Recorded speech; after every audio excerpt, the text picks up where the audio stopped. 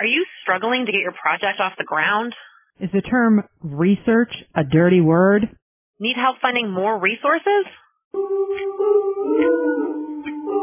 Hello again, and welcome back to another episode of the Center for Nursing Inquiry podcast. I am Nadine Rosenblum, your Nursing Inquiry Coordinator, and with me today is Maddie Whalen, our Evidence-Based Practice Coordinator. Hi, Maddie. Hi, Nadine.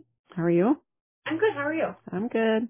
So I have asked Maddie to come and join me today to talk about the new edition, the 2022 fourth edition of the Johns Hopkins Evidence-Based Practice for Nurses and Healthcare Professionals Model and Guidelines, because some of the tools have been updated along with other parts of the book. And so this time we're going to talk about the Individual Evidence Summary Tool, also known as Appendix G. So, Maddie, can you tell us about this particular item? For sure.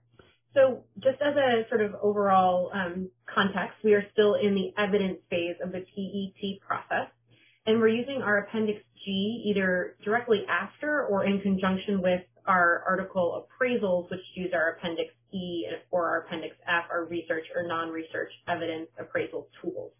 And so this tool is a place to collate all of the information from the applicable articles so the team is able to see it all in one convenient place so that they are able to then go on to the next step, which is synthesizing the information from the summary of each of the articles.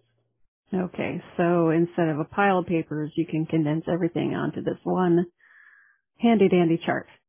Yes, and if everyone has done their job, it should be a very succinct document that has all the pertinent information that you need, so you're not paging through dozens of sheets of paper to try and figure out what your synthesis is. That sounds like a smart tool to have and use.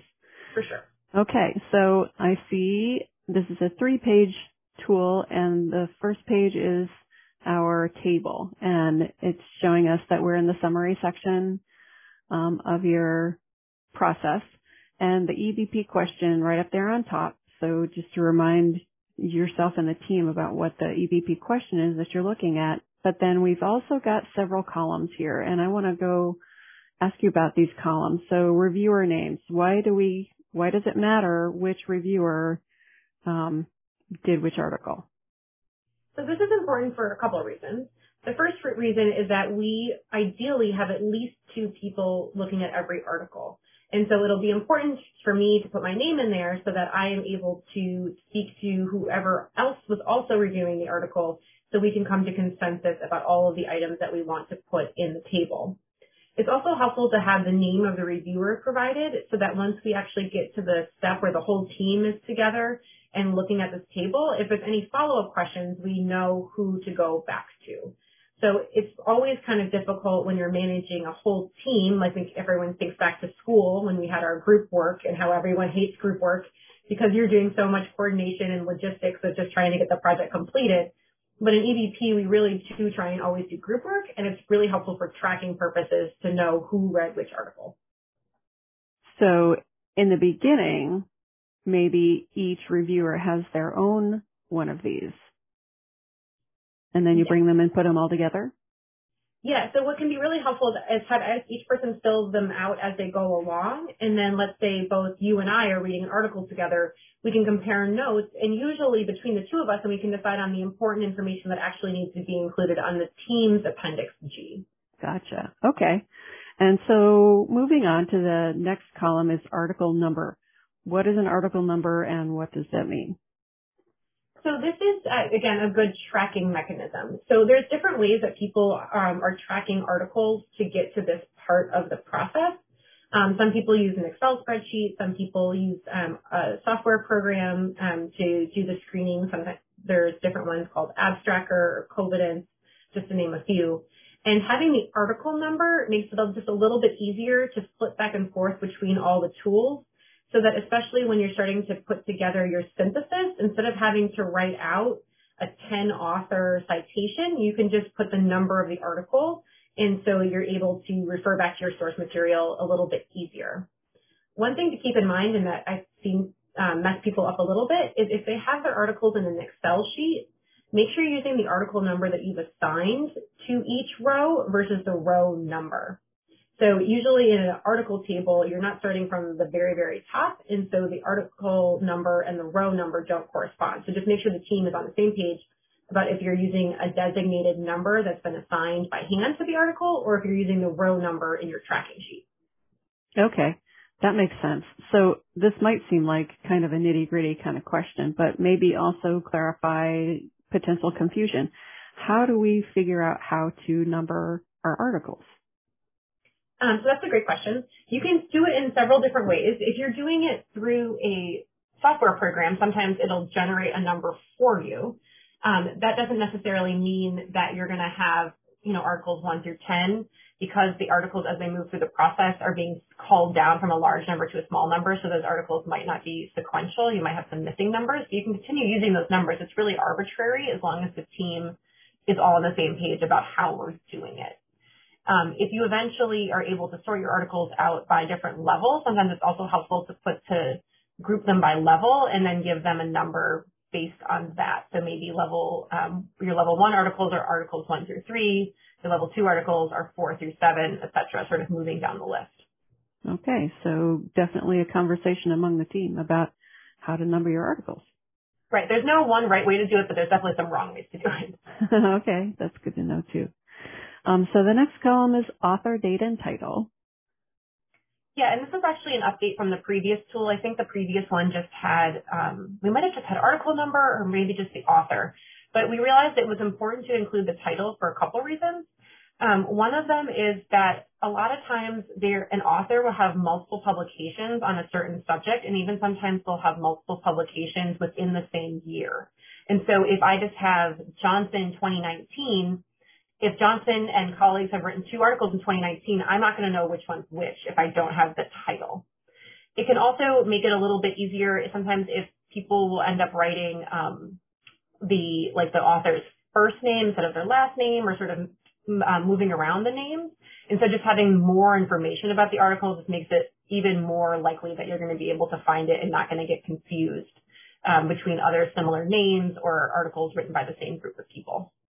Okay, that's good. I've also noticed sometimes when I'm looking at multiple articles in kind of the same subject area that many articles can have very similar, if not even the same titles. So knowing the date and the author can also help to differentiate from articles of a very similar name. Yeah, and it's just one of those things that's really easy to copy paste into the table that could end up saving you a ton of time in the end. Okay, great. So next column is called type of evidence. So tell me about that. So this part is a little interesting because all different people sort of interpret this prompt a little differently.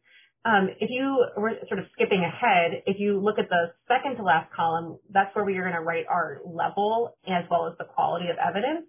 But some people end up putting the level into this bucket, into the type of evidence. And what we're really looking for here is a little bit more granular information. So we might know that it's a level 3 article, which we're going to note later in the table, but I want to know, is it a case control study? Is it a descriptive study? Is it a qualitative study? So this is where you're able to give more in-depth information beyond just the level, because I know that we've talked about before that there's multiple types of evidence in each level. So trying to be as granular as possible about what they actually did can be very helpful in this section. Yeah. And I can see here on pages 2 and 3 of this tool are the directions about how to use it. And there's even a little information item here in the type of evidence section that says exactly what you just said. Like, this is what you're really looking for. So that's going to be helpful for anyone filling out this tool. Exactly. And thanks for pointing out that there is sort of a cheat sheet, again, on the directions page on the second and third page of the tool. So if you're not quite sure what to put in there, skip forward and see what it's asking you to put, and that will be really helpful to give you a little bit of guidance. Okay, good. So the next column is population, size, and setting. Why do we want to know that? So this can be really important for several reasons. One of the big reasons is it's usually helpful when you're starting to get more towards the end of the EBP process to know if the articles that you included have a similar population and setting as your population. And so your EBP question might have been kind of broad, but so you're including maybe things that are both inpatient and outpatient, for example. But at some point, you might really want to say, well, I'm in an inpatient facility, so maybe I really want to focus more in on my inpatient articles, or knowing that maybe that the outpatient articles might not be as transferable to what's going on with your current problem. So it's nice here to have it, again, it all collated into one place, where something was done, how many people were involved, and then the type of the setting. So is it inpatient or outpatient? Is it OB or emergencies? Things like that. Occasionally, people get a little confused here because once in a while, you'll actually write not applicable in this section. So if, for example, you have a literature review and you know that it's applicable to your question, so you know that it's hitting your population and your intervention, it actually might be not applicable here because you're putting together multiple sources of information that aren't very specific about the population. Okay, that's good to know too. So the next column here is intervention. Can you explain what we're putting in these boxes in this column?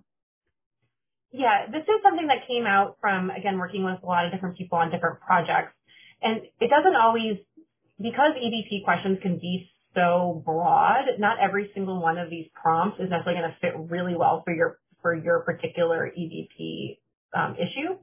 But when you're thinking about things that perhaps have multiple interventions, so if you're having a sort of maybe a question about best nursing practices for care of chest tubes, one of those questions might be about the dressing, whereas another one might be about nurse discontinuation of the catheter.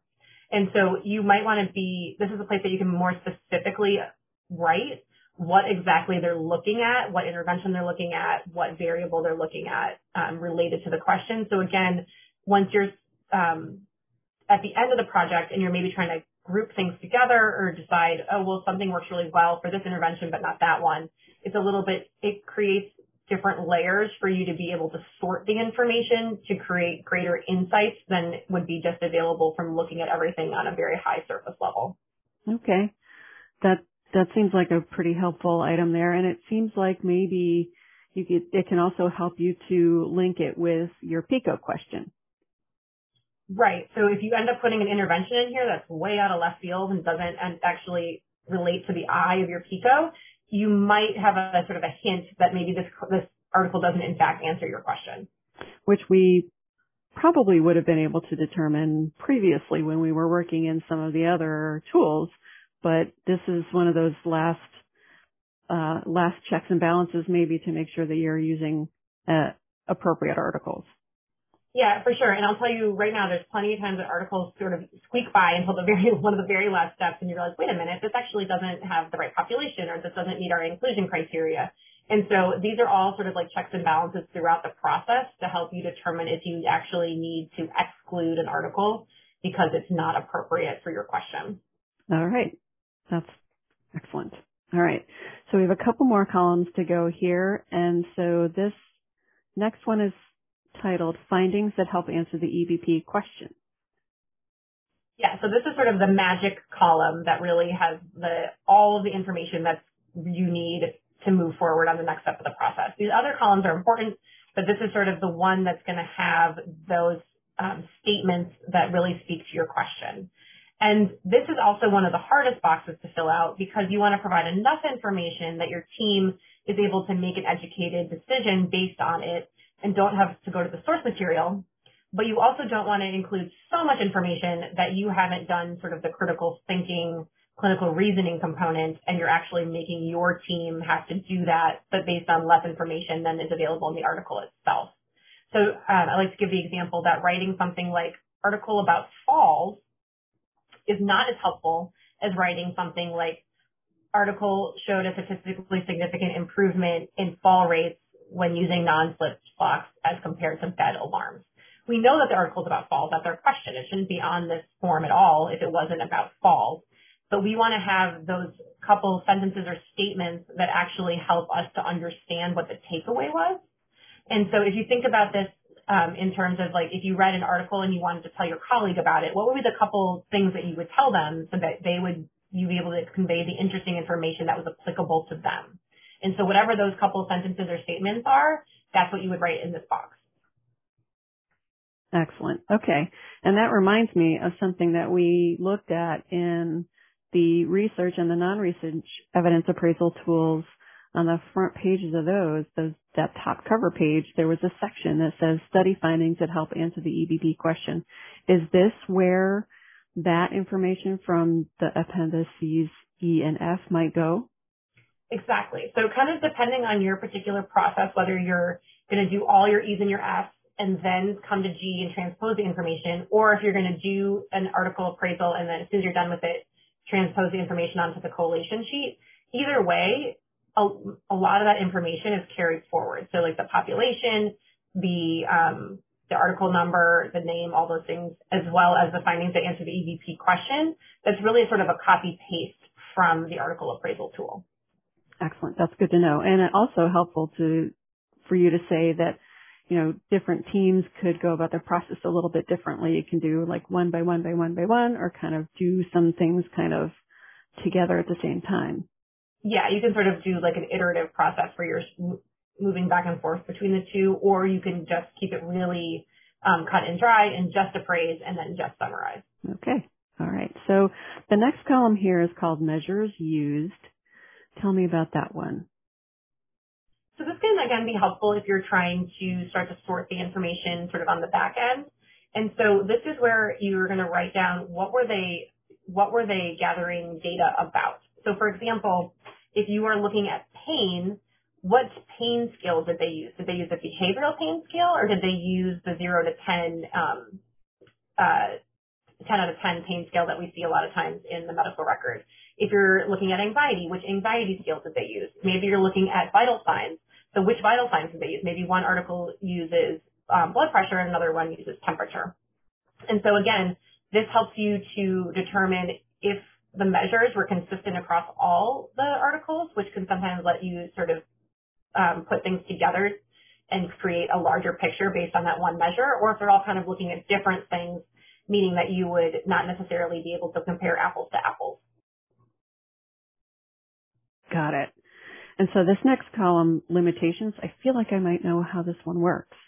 Because at the end of most articles, there's a section that talks about the limitations of their study. Is this where that kind of information goes? Yes. And it's also where your limitations go. So sometimes people have asked me, is this the limitations that the authors have identified, or are these the limitations that I have identified as a reviewer? And the answer is both.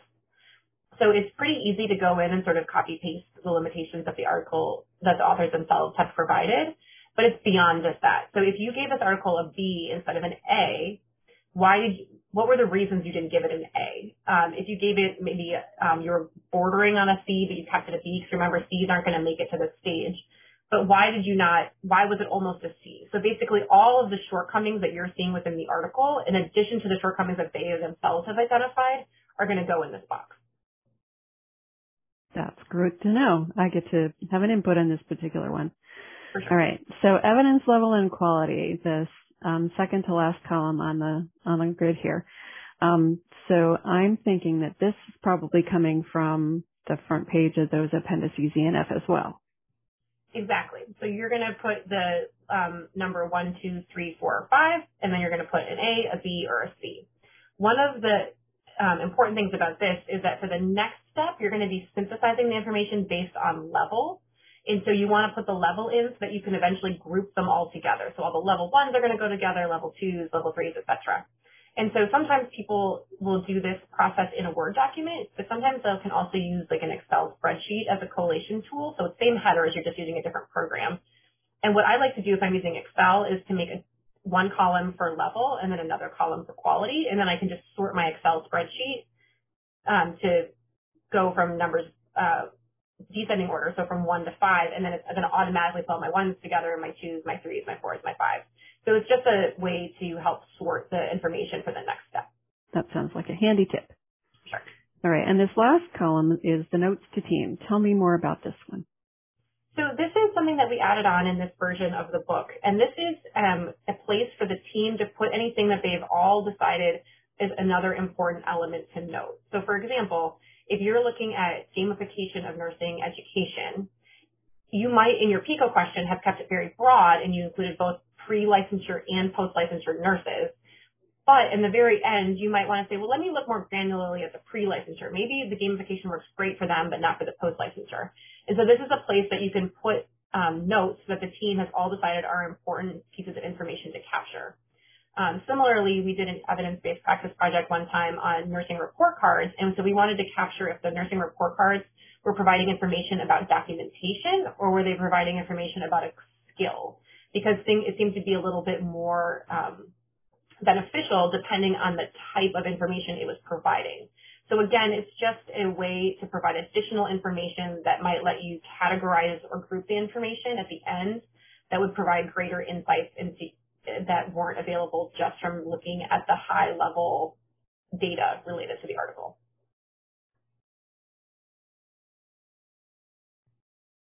Okay, and so now we have the whole table filled out.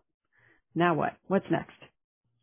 So this is a great opportunity to really talk about the ways that we can use technology to make things better or easier for our team. And so in theory, we could actually print this out and we could all be handwriting onto this tool and passing it around and filling it in. A lot of times people are just sort of filling it in on their own computer, but this is a great time when you might want to use something like Teams or Google Docs to create a shared document for people to put their information in, so that at the very end, instead of trying to pull together 10 unique tools, everyone has deposited their information into one communal tool, and then one person can kind of go through, clean it up, edit it, and then you're ready for your next step, which is synthesis. Okay. That sounds like a really good idea as well. Is there anything else about this tool that you think is important for us to know, Maddie? Just remember that when you're filling this out, you are trying to be a team player. And so it does take some higher level thinking, probably, stepping back and analyzing your information a little bit so that you're providing information that's helpful to the team and isn't asking the team to have to go back to the article itself and gather information that you haven't provided. So remember that you're sort of you're doing your future self a favor and you're doing the team a favor by providing succinct and relevant information that you've already sort of digested versus copying and pasting a huge chunk of the article and asking the team to do it for you. Okay, good to know. All right. So we're going to wrap up this discussion about Appendix G, the individual evidence summary tool. For now, thank you for joining us, Maddie. Thank you. And just want you to know that you can reach out to the Center for Nursing Inquiry through the Hopkins intranet, hopkinsmedicine.org/nursing/center nursing inquiry. You can Google us on the internet. You can also email us at nursinginquiry@jhmi.edu. And talk to you again soon.